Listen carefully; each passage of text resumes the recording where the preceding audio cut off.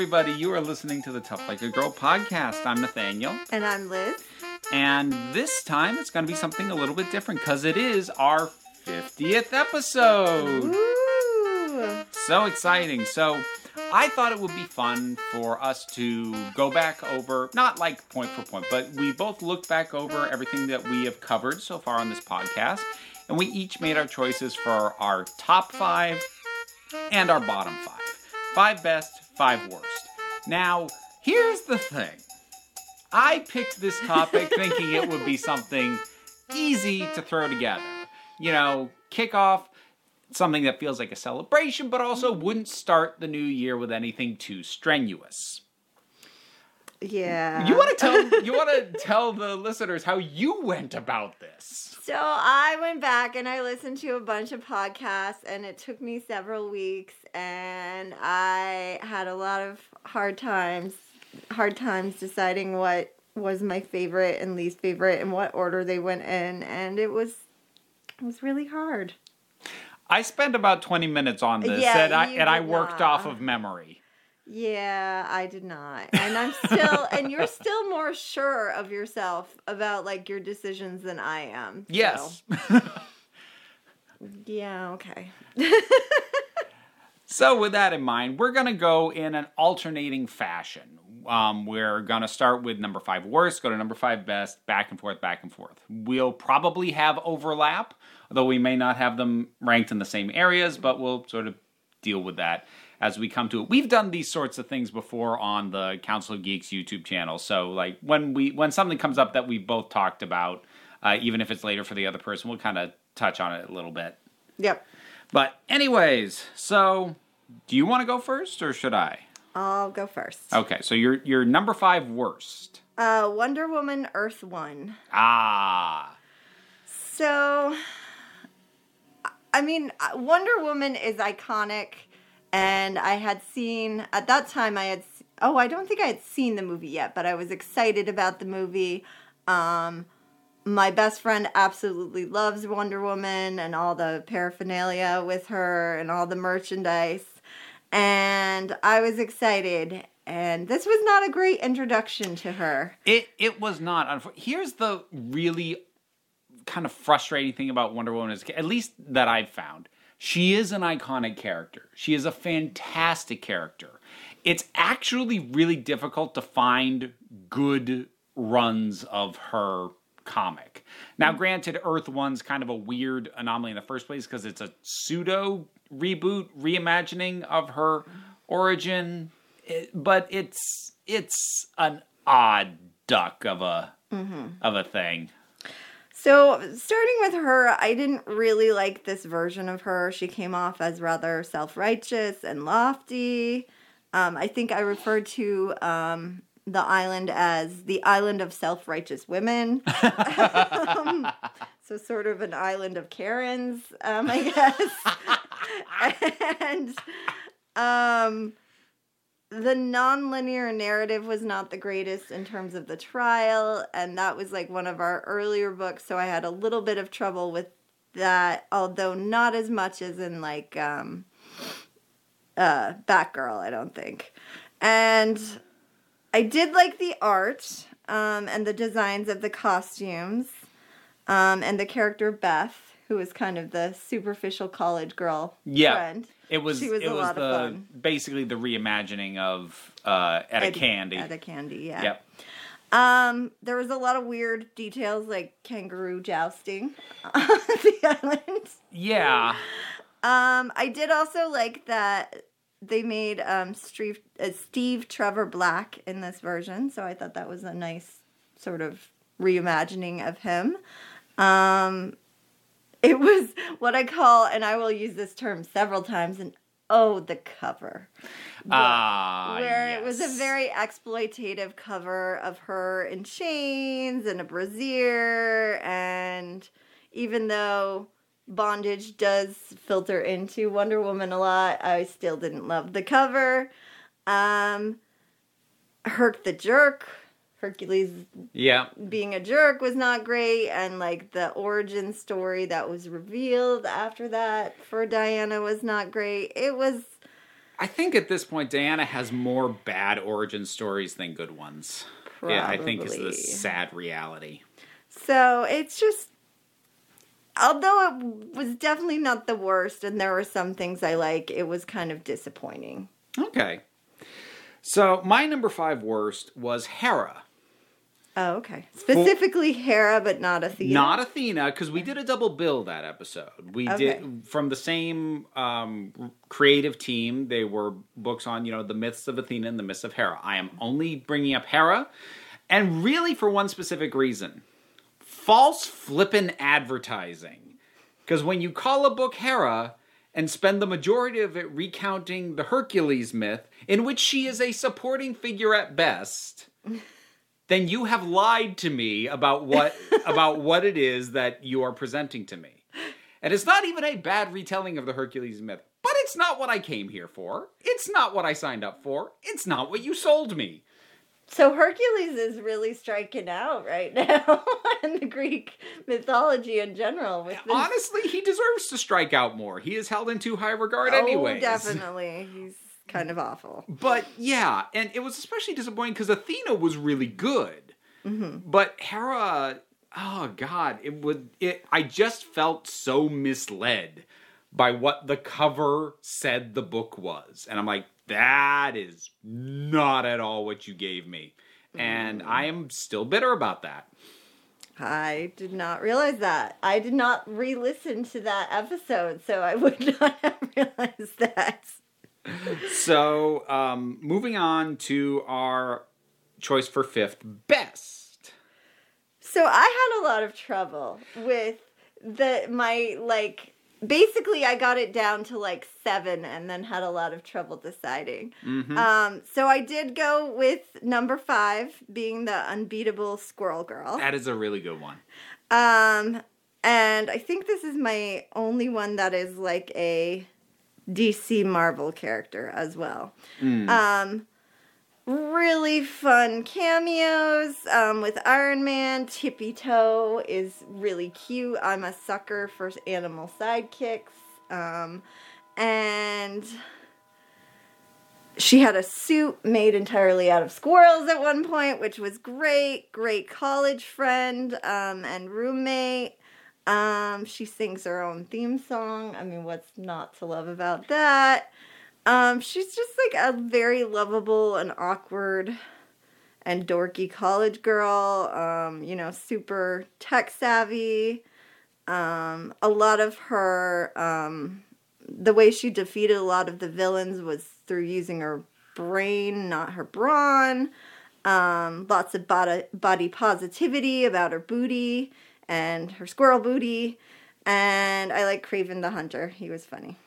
That was a lot of fun. And plus we had G-Funk. We had Juliana, our friend, on the episode to talk with us, and that made it more endearing. And yeah, and we have a friend who has a Squirrel Girl number, and just a lot to love. So yeah, that I actually don't have any mainstream superhero ones in my top 5. Oh wow.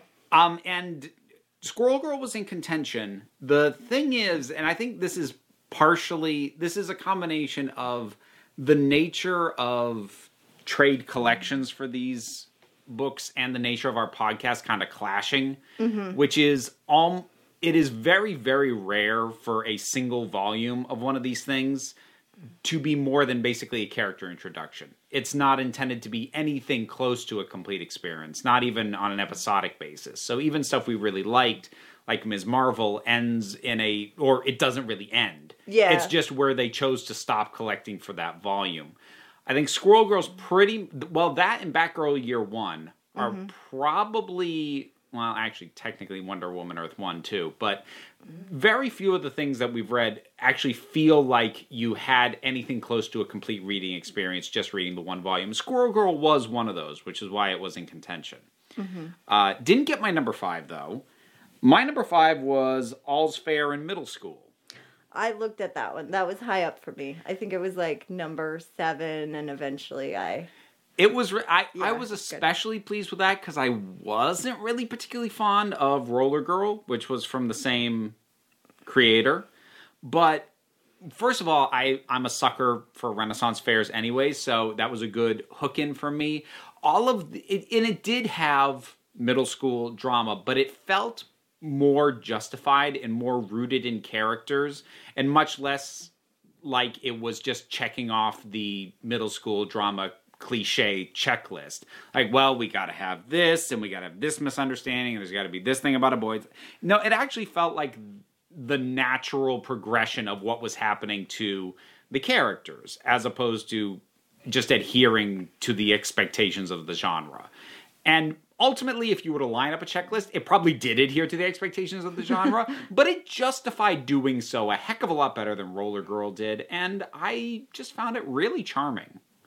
I think, too, the metaphor of the Ren Fair within middle school and hierarchy and stuff worked really well for it. And I think that helped a lot. She was a more relatable protagonist than Astrid was in Roller Girl.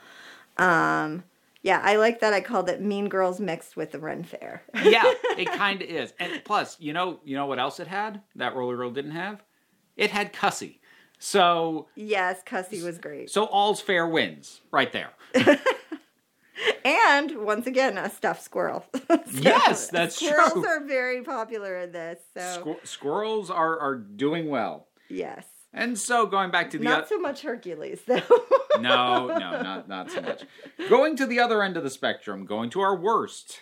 What was your number 4? Far West. Oh, I know you like it. I know you're gonna be like, you're wrong, but no, I'm not. See, here's the thing. I do like it, but I also can't really defend it.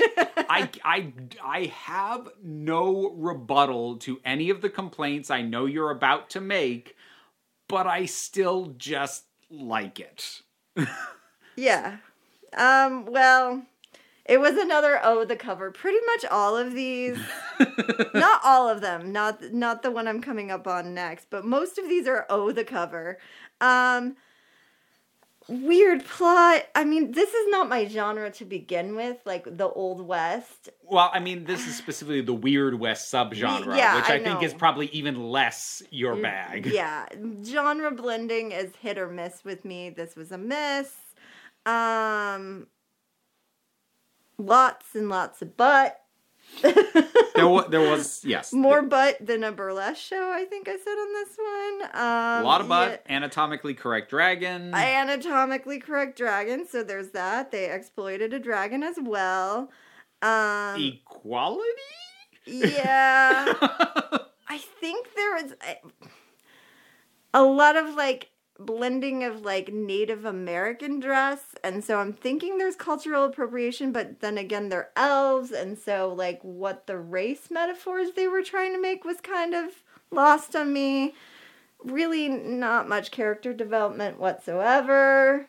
It's a romp of a book. It's like a hijinks book, which and in other cases worked for me, but did not in this case. The black and white illustrations didn't help. I wanted color. Or like even sepia tones in the Old West would have worked well, but not stark black and white. Which I understand, probably for budgeting reasons. It was a printing cost issue, but yeah, I get that it's still a thing. There were floating speech bubbles. I didn't know who they were attached to. Yeah. Not my favorite.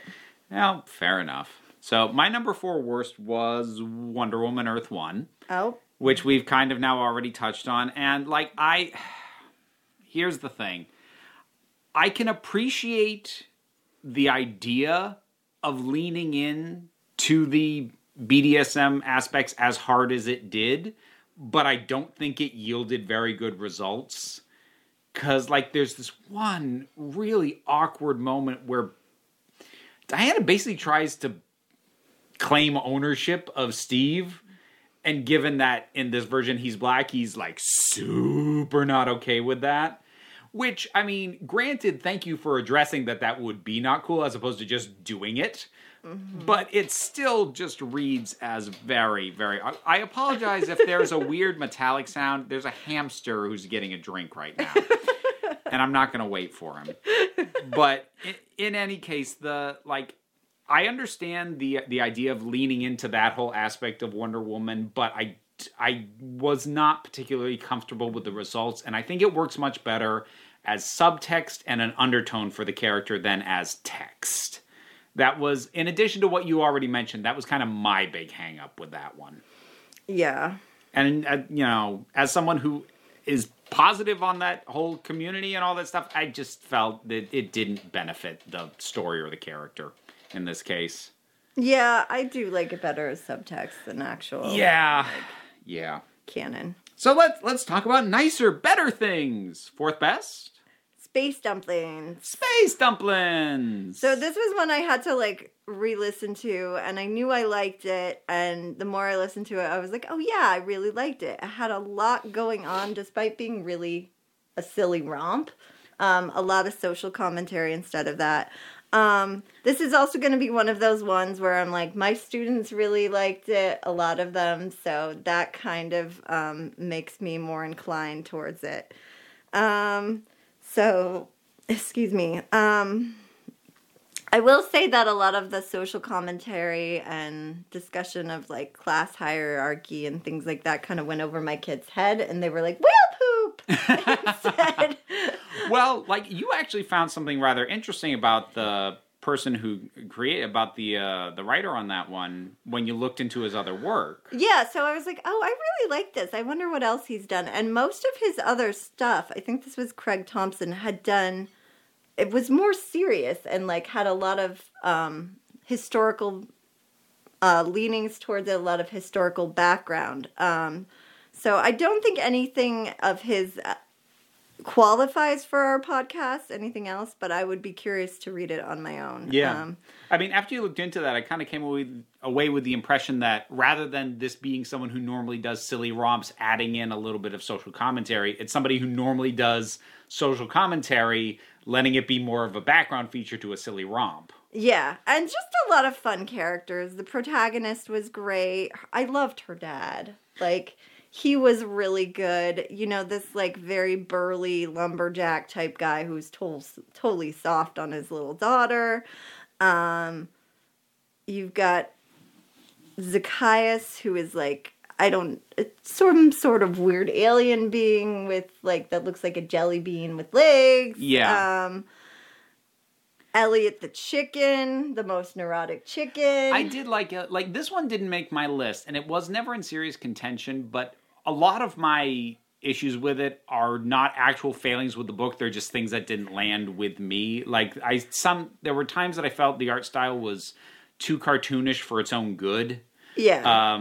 Especially with how expressive at times the space whales were, and Zacchaeus was a fun character, but I looked at his design and thought, this would look great as a really fluid animation thing, but as still images, he is so simple as to be distracting. Yeah, I think it is very revealing of what age group it's for, too. Yeah. My older students, my older middle school students were not so into it, but pretty much 3rd through 5th grade really liked it.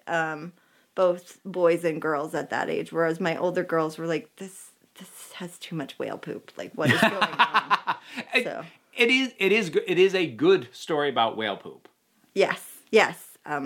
Not that there's a lot of those, but if you're looking for the graphic novel that incorporates whale poop well, this is it. And space whale poop at that. Ooh, space whale poop.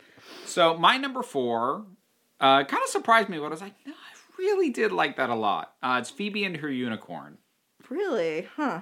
I think that just has to do with me vibing so well with it. It really does have, and again, I'm always hesitant to make this comparison because I don't want to compare them quality-wise, but it really does have a Calvin and Hobbes vibe to it in terms of the way that Phoebe and Marigold Heavenly Nostrils interact with each other, the way they bounce off each other, just the feeling of Phoebe, how she is as a kid. It just kind of put me back into that, oh, I do really like this kind of stuff headspace that I hadn't been in a while. And it just hit me in the happy place. Nice. I liked it. It was a little too much fluff for me. Like, there's not a lot of substance to it at all. It's a cotton candy read, but it's really good cotton candy. It is. It's quite tasty. I agree. So going back to the worst, number 3. I hate Fairyland, and I hated that book, if I'm going to be honest. I like that your first 2 were kind of like, didn't quite work, and now we're on to just no. I mean, it had its moments, and I tried to like it, but ultimately, like, the premise, I like, she's thrown into this fairyland, and she has to fulfill a quest, and that's all good, and then she gets stuck there. But then it just evolved into this violent mess that was trying too hard to be naughty, and I feel like we got these end results of, like, she killed everything and left this path of destruction, but we didn't really know how she got there. There wasn't good character development. We felt it was very formulaic in terms of, like, what each issue did. Yeah. I would have liked to have... I get why they skipped ahead 27 years, but, like, I would have liked to see her slow descent into this violent gore as opposed to just, like, this is what she does every issue. I mean, it became fairly obvious not too far into it that there wasn't actually a story to be told here. The whole thing was just an excuse for having really violent scenes happen in picturesque fairy tale cutesy world. Yeah. And that was considered to be the purpose in and of itself. It got old quick. Like, it stopped being scandalous and just got kind of boring after a while, which is sort of sad given that it was violent death, candy-coated death everywhere. Yep. So the author managed to do that, though, so there you go. So my number 3 worst was Ghost in the Shell, which was a shame because I love the movie. I love the first 2 series of the anime standalone complex. But reading the original work, first of all, it was a very strange experience, realizing how many elements the movie had stripped away. And I don't mean plot elements. I mean, like, all of the goofiest stuff. The anime, I think, quite rightfully removed, because reading the manga, it's like, there is tonal whiplash all over the place, because it's going from some really goofy nonsense to the more philosophical and technological futures, viewing stuff that I was used to and was expecting, but it was clashing with so much else of what was going on. And the art would waver back and forth from being flat out gorgeous to just, what the heck is that? It was, for me, it was disappointing, is what it was. Especially for the expectations I had of it going in. You didn't have any expectations for it, of course. You went in cold, but yeah, it was a letdown, and I definitely understand why the movie is much more regarded than the manga is at this point. I would be more than happy to see the movie, but yeah.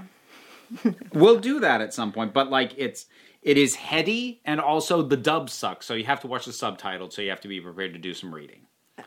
I'm okay with that. I know. We'll get to it one of these. I'm just saying, like, I know, like, oftentimes when we're together, you're like, can you put something on that I'll like but don't have to pay attention to? Like, this is not on the table for that option. Is kind of my point. I understand that with subtitles. Okay, going up to best. Number 3. Rat Queen. Same! Yes. So I think this is the only one I have with a teaming group, like a team. And it was just fun. So much fun. This is the hijinks book I like. Yeah. Where it's fun, and there is some character development. Really, I love the characterization of each of the characters. You've got different looks and aesthetics, from like bohemian to like pinup. I love Betty, the little smidgen, and her let's get stabby and all her drugs and candies and drug cocktails and everything. She was just a lot of fun. They're all a lot of fun.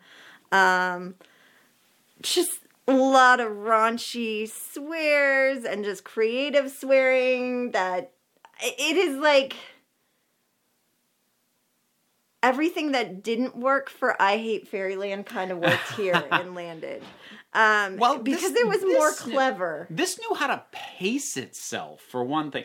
Before we get too much further, I do need to, just for the sake of my conscience, acknowledge that the artist for the first few volumes is unfortunately a bit problematic. Mm-hmm. So if that is an issue for you, I would skip to later volumes. I think with the trays, I think it's starting with volume 4.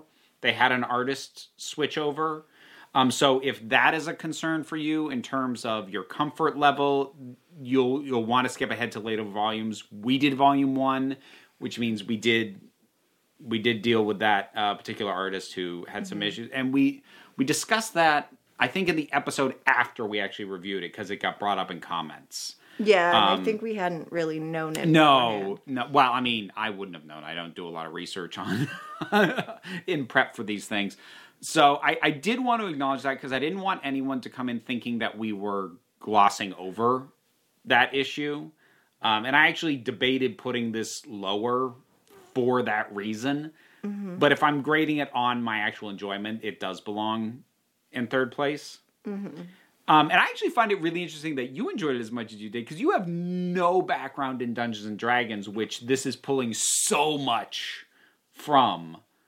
I mean, granted, you like fantasy stories in general, so it's not like it was completely alien to you, but a lot of the specific jokes felt very much built for D&D players, and the fact that you liked it so much, even though you don't do that, I think speaks to just how fun and enjoyable the characters and the world is. And I think if you know fantasy somewhat, you can, yeah, I figure out each of the characters anyways. Yeah, I don't think it's that hard to zero in on the on what everybody's up to. And honestly, the team dynamic does a lot for it. That might have been one of the things that I Hate Fairyland was really missing, when you only have one person who's just the instigator of all this madness and is carrying the full weight of all the nonsense going on, as opposed to being able to disperse it among a few people so they actually feel like characters with one weird trait, as opposed to just a bundle of what the hell. Yeah,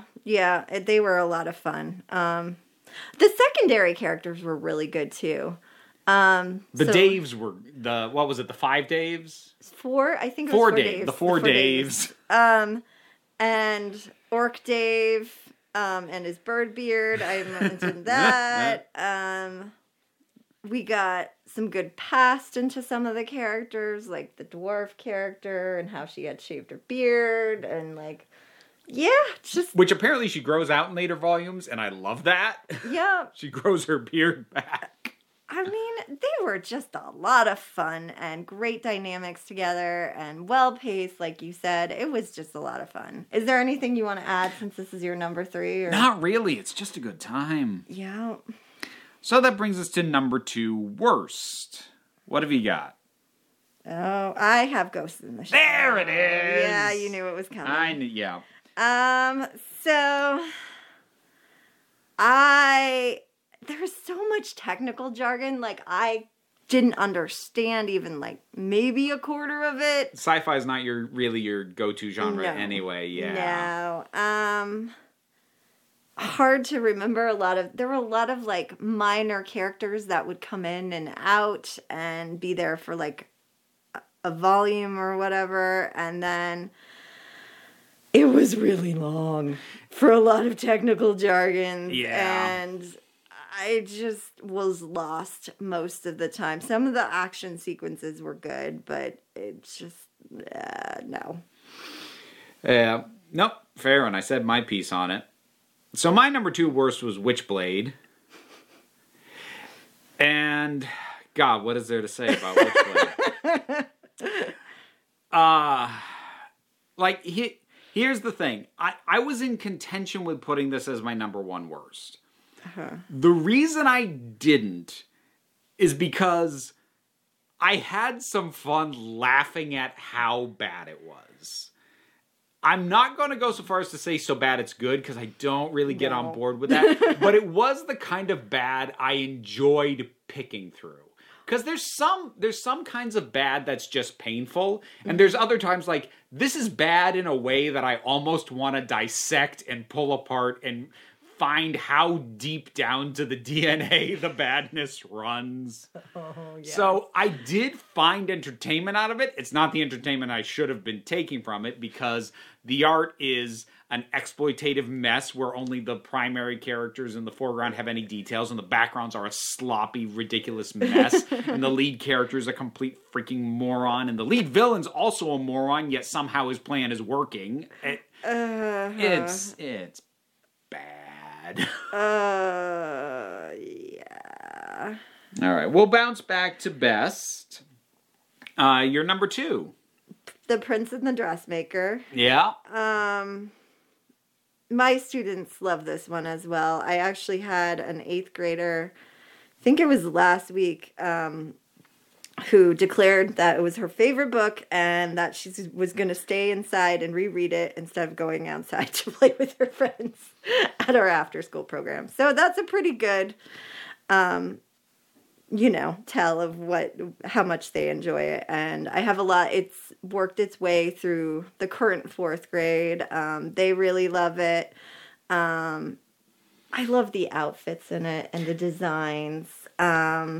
Really likable characters. It's just a sweet story, has an important message. I like that the father learns to accept their child at the end, and it's just really a well done, sweet, good story. I really like it. Yeah. No, I definitely do too. So my number 2 was Nimona. So, Noelle Stevenson. Oh boy. I think there's a lot to love about this. I think what I loved more than anything was watching it gain complexity as it went along. Mm-hmm. And also watching the art style evolve as it went along as well. Because as a reminder, it was a webcomic that she did over a very long period of time, and you can sort of watch in real time reading the book as she refines her art style and adds a little more detail here, gets more comfortable with backgrounds, and it's true, it did get more complex as the time went on. Yeah. And the story evolved in tandem with it, because it starts out as just hey, you're a bad guy and I want to be your sidekick. Let's go do bad stuff. And then as you learn more about these characters and about their history and about how the world treats them, you just get so much more depth out of what started out as almost a Rat Queen style silly romp, mm-hmm. and really gains a lot of depth in terms of acceptance and self-acceptance and societal acceptance and oppressive elements than I would have expected from it. Now, reading it now, mm-hmm. having especially seen the full run of She-Ra, I'm like, oh no, this totally tracks. But reading it at the time, it was a really wonderful surprise to realize how deep it got. Mm-hmm. So, worst of the worst. I'm pretty sure I know. Witchblade! Yeah! For me. Definitely another one of those, the cover books. Every other page. I know. Yeah, it starts out with her, like, not even the main character, but one of the villainous characters, like, mostly naked, and goes from there. It was fun to listen to the podcast, and you were there while I was re-listening to it, and just some of the quotes. I think I said, my understanding is that the Witchblade's major power is its ability to shred Sarah's clothing off her. Not that she was usually wearing a lot to begin with. At which point I redubbed it the Stitch Blade because it obliterates the stitching on her clothes. At one point I asked, how are you even a functioning adult woman of the main character? Declared her worthy of a Darwin Award. Yeah, it was like a basic cable show in terms of its clothing or lack thereof. I mean, the main character was so plainly dumb for someone who was supposed to be like heroic and a police officer, and A detective at a that. detective, and the like main villain was odious and also stupid. It was just a mess. It was, and I do not apologize for introducing you to it because I got the exact entertainment value out of watching you lose your mind at how bad it was that I was hoping to get. So while obviously I agree that it is very bad, that's one of my favorite episodes that we've done. Well, it was, so I apparently was sick for a lot of these. I will say that is, I guess, one of the things about the pandemic is like everyone's in masks now and we have to socially distance. So And you're not catching colds anymore. I'm not catching colds right and left, but I think I told Nathaniel that this book had made me very sick, and that's why I sounded so pitiable. It was that book. The Gauntlet destroyed me. And yet I somehow managed to retain more clothing than most of the characters in that book, at least the female ones. Oh, yeah. And there wasn't even an exploited, like, dragon to go along with it. Yeah, so. no counterbalance at all. No, it was a mess. Oh, wow. So, my number one worst is actually I Hate Fairyland. Fair. For pretty much the stuff that we've already talked about, the thing is that going in, not fully knowing what to expect, but just hoping for like something that was going to riff off the tropes of fairy tales and like how treacly kids' entertainment is or things like that. Like it didn't even have those middling ambitions on its mind. All it wanted to do was swing an axe through the Smurf village. That's basically the entire remit of the thing. And you know what? If it had been a one-off, if it had been a single issue, I wouldn't have liked it, but I would have gone, oh, okay. Scotty Young clearly needed to just get this out of his system. But to have it be ongoing, to have every single issue share the exact same formula as the issue prior, to skip over massive things that actually might have been interesting to see just so that we can close every issue on she has to fight this thing, and open the next issue on there's the body. Bodies. Or bodies, plural. Zombieland. It's just, oh my God.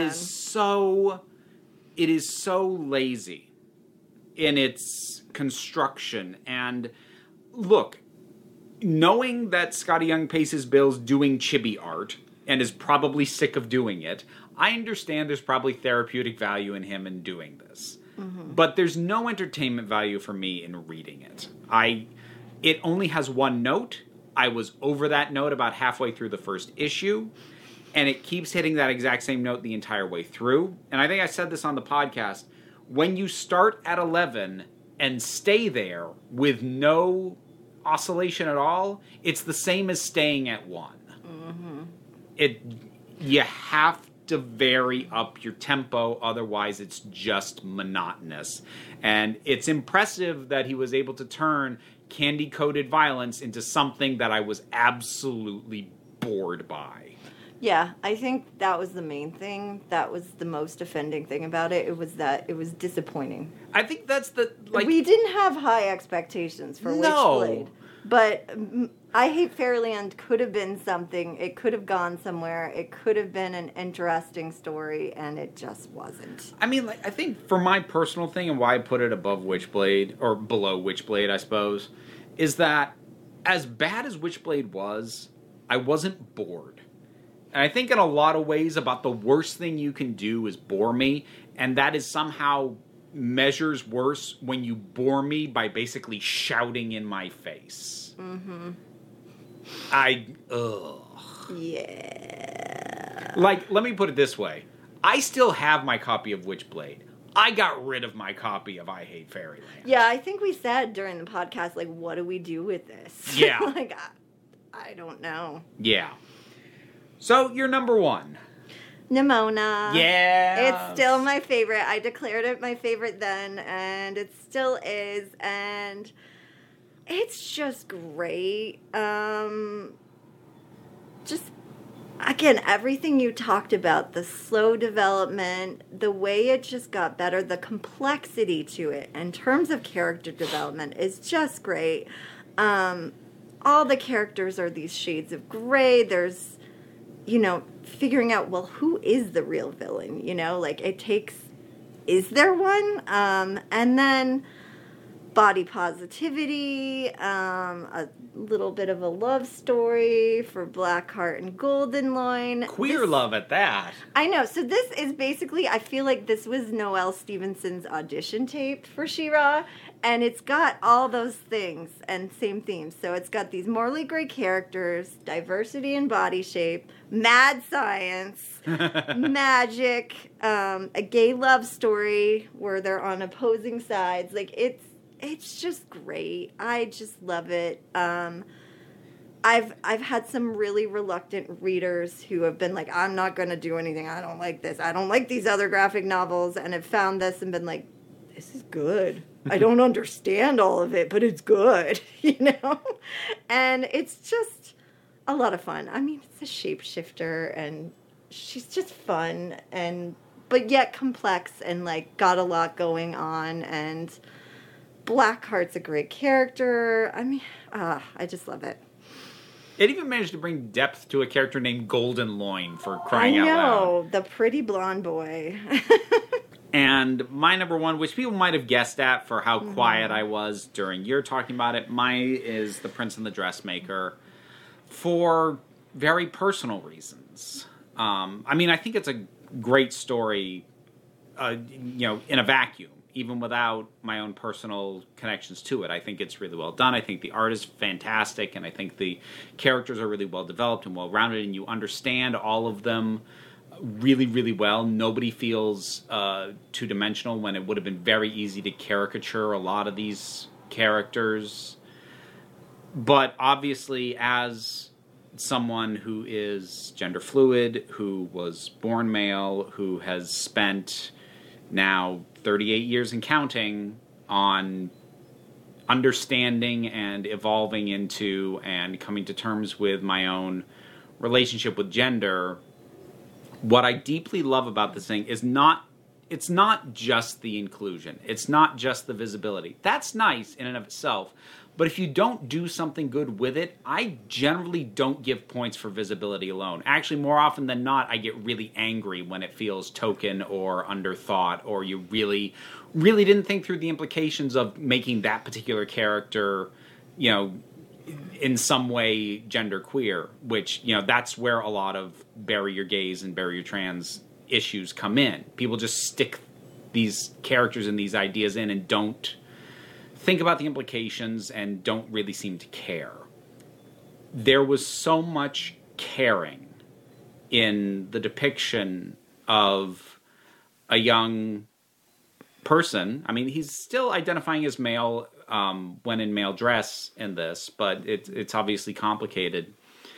This really felt like it captured so many of the realities of my experience and the experiences I've heard talking with other people with lives even vaguely similar to mine. It had the kind of attention that I just don't expect, because I don't expect anyone to care enough to get it right. And for that reason, and that's gonna hit me a lot harder on the incredibly rare occasions that I find it. And that's gonna boost it up into number one for me. That's more than fair. It was really well done. Do we want to mention anything else that we liked, or? I know you have honorable mentions. Honorable mentions. Go ahead. So I did like All's Fair in middle school. That was up there. My other one, which was really close and almost in the fifth spot, and I'd probably change my mind here and there, is El Defo. Ah, I wondered what that was, because I know you were back and forthing on your fifth spot. Yeah, I just really love it. Great protagonist based off the author. Really great use of speech bubbles to show how she slowly went deaf. Could relate to her getting her glasses. We both talked about that. It was just a lot of relatable stuff. It was super cute with the bunnies to show, you know, the importance of ears and the hearing aid. I like the superpower metaphor. The first crush was kind of complex and cute and sweet. Just a lot to like. You know, making friends by making dirt soup together. Like you do. Like you do. Very relatable, very sweet. My students still really love this one. A lot of my sixth graders are especially fond of it. So, yeah. And what else have you got in your honorable mentions? Oh, I do want to mention the artwork of Batwoman Elegy. Oh, it's so pretty. I knew I that would be remiss. It was the prettiest, nicest artwork we had by far. I didn't love the story, so it's not there for that. But like a lot of these are actually more there for the story in my top ones than the art. But it's a gorgeous book. It's an so absolutely gorgeous book. And there are some parts of the writing that are really well done. Like, I thought it tackled her sexuality and its impact on her life really, really well. But then once it actually kicked into what its main plot was going to be, it was just fine. Yeah. And, oh, look at that. You have dishonorable mentions, too. So, for the one character who almost destroys an otherwise good story, Mac in Paper Girls. Ugh. Oh, yeah. Mac was really terrible. And again, we believe you folks when you say she has an arc and she gets better later. We can only judge the bit we read. And the bit we read, she kind of wrecked it for both of us. Yeah.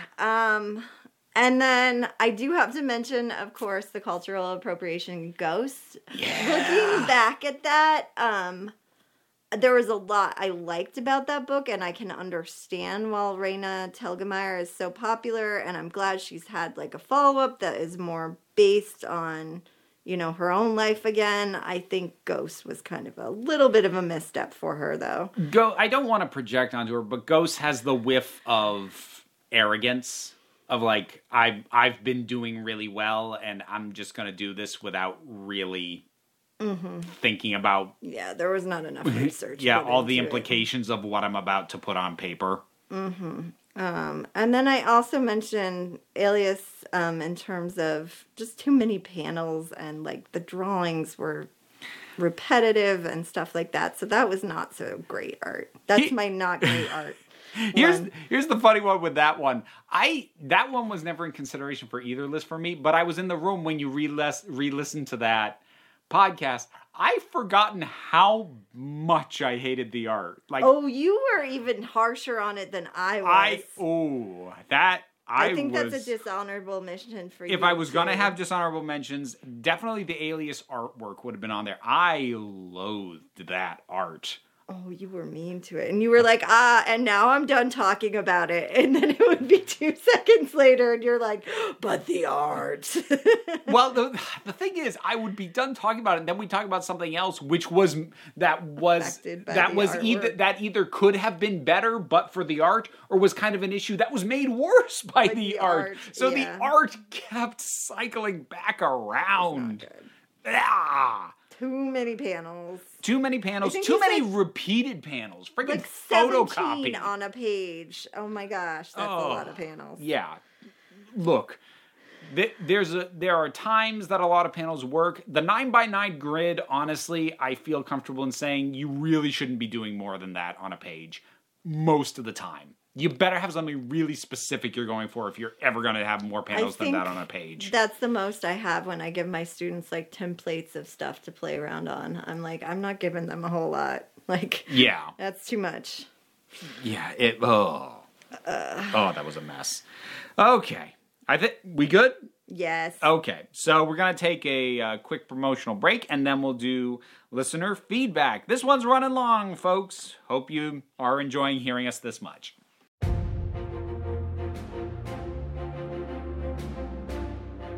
Dr. Fate, Dr. Midnight, Starman, Johnny Quick, Wildcat, Power the Girl, All-Star Squadron, Firebrand, Amazing Man, Huntress, Cyclone, Sandman, Mr. Terrific, Commander Stargirl, Steel. Power Man. 7 Soldiers of Liberty Victory, Bell, Infinity Incorporated. Those are just some of the celebrated and beloved heroes associated with Earth 2 and the Justice Society of America. These daring mystery men and women banded together in 1940 to form the first super team in comics.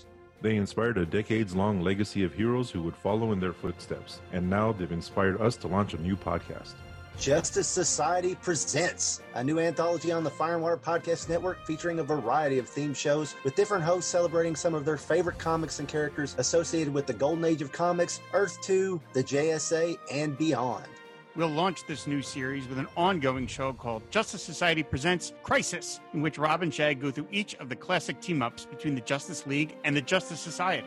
Then joining the podcast feed will be the Starman Chronicles. Chris and Cindy continue their coverage of James Robinson's epic series from beginning to end.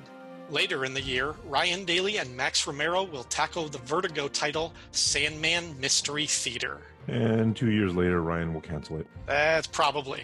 Then in the coming months and years, we'll be adding further ongoing shows and one-off specials celebrating other beloved characters in comics related to the JSA of any era, from the 1940s to today.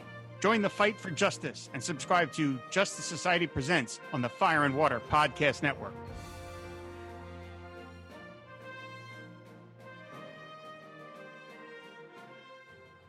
Hey folks, we're back and we've got listener feedback for our previous episode where we talked about Girl Genius. We've got a number of comments here, 4 of them I believe. You want to take the first one?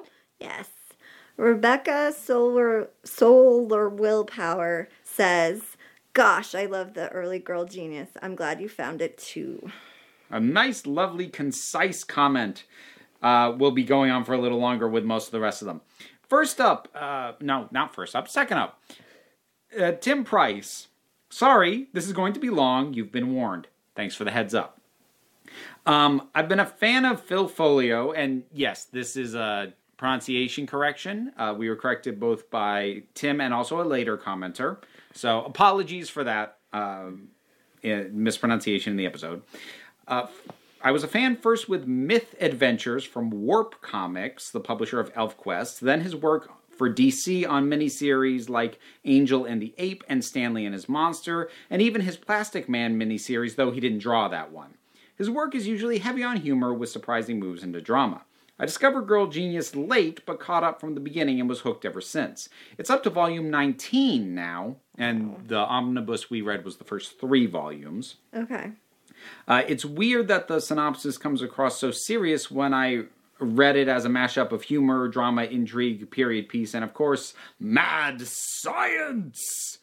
They don't shine a spotlight on it within the stories, but the folios come right out and say in their website commentary that The Spark produces the inventive genius associated with mad scientists, thus the insanity of the creations in this world, in a time period akin to Frankenstein and his ilk, taken to extreme measures. So, if you read the characters as not being taken seriously, you might enjoy the stories more. Othar Tryggvason, Gentleman Adventurer, is a great example. He sees himself as a hero and a scientific genius, but also not very bright without contradiction. Another way to get a taste of the humor, you can find recordings on YouTube of the folios doing old-style radio show plays at conventions with stories set in the world of Girl Genius. Kaya, and that's another pronunciation correction, Oh, okay. plays Agatha, and Phil plays Crosp with other friends reading the other parts, and they are a riot. So yeah, I like Girl Genius. Great episode, my punchers. And here's to a Happy New Year and episode 50. Woo!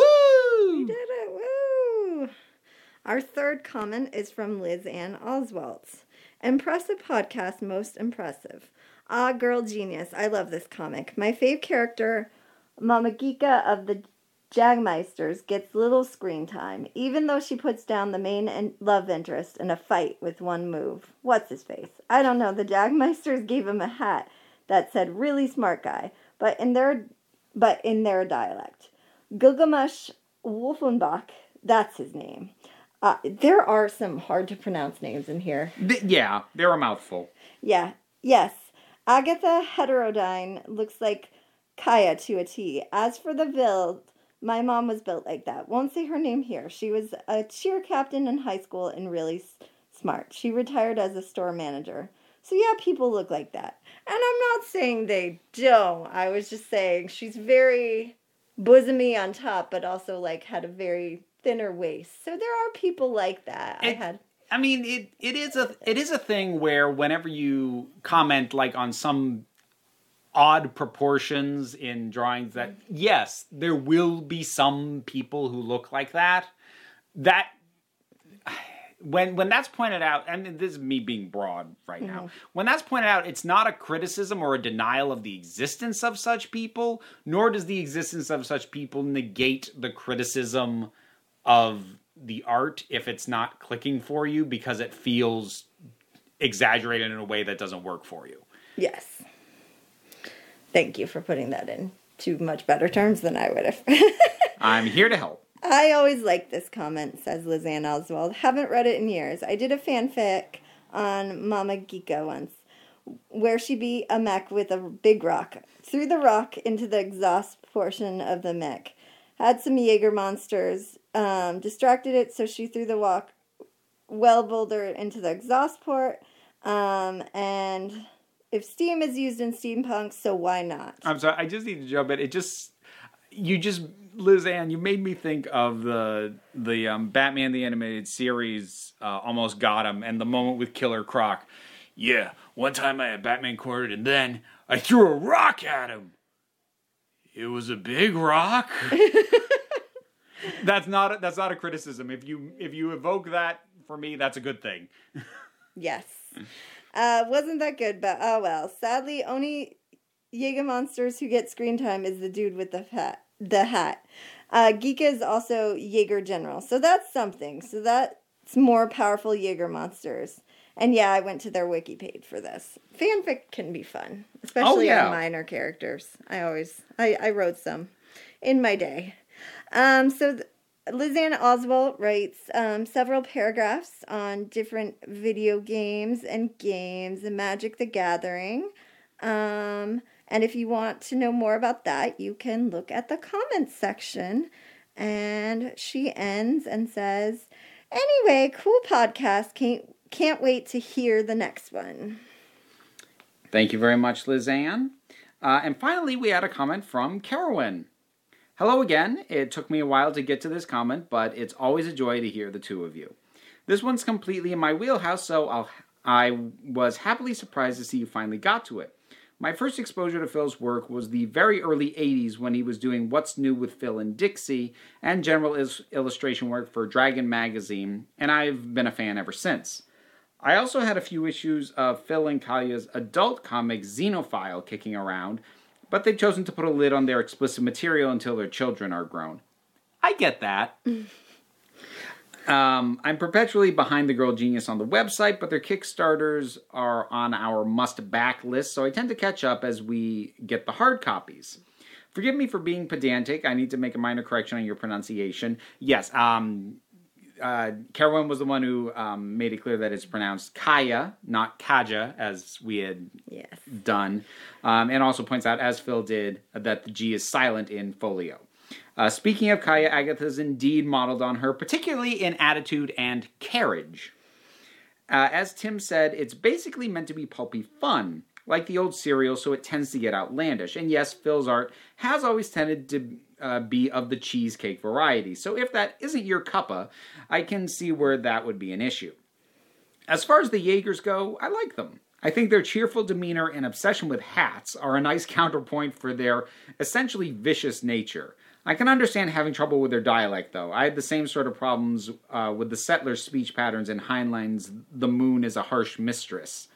Yeah, I find phonetically written accents to be really troublesome. It's hard. They throw me off a lot. Like, I remember when I was getting into comics, the one that was really bad for me was Gambit, because he would have a phonetically written Cajun accent. Oh, that was rough. But it's a thing in general I don't care Especially for. if it's an accent you don't hear on a regular basis, or, you know, like, you're not used to adjusting for that, so it takes longer. Yeah, I think it's always going to be easier if it's an accent you actually have some point of reference for, and so that you understand how this phonetic spelling translates to the actual accent. But like, well, okay, let me put it another way. When I read I apologize for making reference to these works, but it's the good frame of reference here for this. When I read the first Harry Potter book, I did not understand how Hagrid was meant to be talking because I don't know that accent. I'm not used to hearing it. Now, once I saw the first movie and I heard it spoken, I had no problem reading that accent done phonetically in future, but until I had an audio point of reference, it's just rough. It helps to have the audio reference and hear it. And yes, Instead again, of reading I it. try to avoid Harry Potter references at this point. J.K. Rowling is a transphobe, and we'll move on. A detail I would have considered mentioning is that Agatha's stolen necklace was an arguably necessary dampener due to her having sparked precociously. But if you consider that a spoiler, feel free to skip over it when reading this comment. I don't think it got made explicit in the volumes we have, although it did allude to that. I think, yeah, it did. I think by the end we kind of knew that. Yeah. So not really a spoiler, and not like it's a major, like it changes your perspective on the book to know that going in. Yeah. But yeah, we did fail to bring that up. Or I did. I did the synopsis, so I failed to bring that up. I'm sure I'll think of more I would have liked to say, but this has gone on for quite long enough. Thanks again for covering Girl Genius. I enjoy hearing your thoughts on it. Can't wait to find out what's up next month. Hope you've got something special planned for the 50. See you then. Well, I hope you enjoyed what we ended up doing, Carowin, and everybody else. So that'll wrap up this one. The next one we're going to tackle is going to be actually a graphic novel spinoff from She-Ra and the Princesses of Power. Shocking for us, really. Well, look, I got it. You were the one who gave it to me for Christmas. Yes. And the instant I saw it, I'm like, this is the next thing we're doing when we actually review something proper. So that was locked in. It's relatively short, which is good because I'm kind of burdened down by work right now. So I know. It will be good. I know. So that's what'll be next month. I have a few things that I definitely want to try and be sure I have us do this year. I don't want to drop what those are yet, though, just on the off chance that we don't end up being able to make it work. Because like one of the ones, it's like long and dense, so there's that, and then there's others I got to get a hold of, but there are plans. I'm not completely flying us by the seat of my pants this time, only mostly. So thank you very much, everybody, for listening. I speak, I know words, I have the best words. So we're going to wrap it up there. I clearly need to stop talking. Thank you for listening, and bye. Bye, everyone. Tough Like a Girl is a Council of Geeks production and is presented on the Fire and Water Podcast Network. Comments can be left on fireandwaterpodcast.com, and you can support the network by finding us on Patreon. This particular show was supported by Carowin and Brian Linton. Our logo art was created by Nick Buxom, and our theme music is by Erica Dreisbach, whose other works can be found at ericaricardo.com. Bye!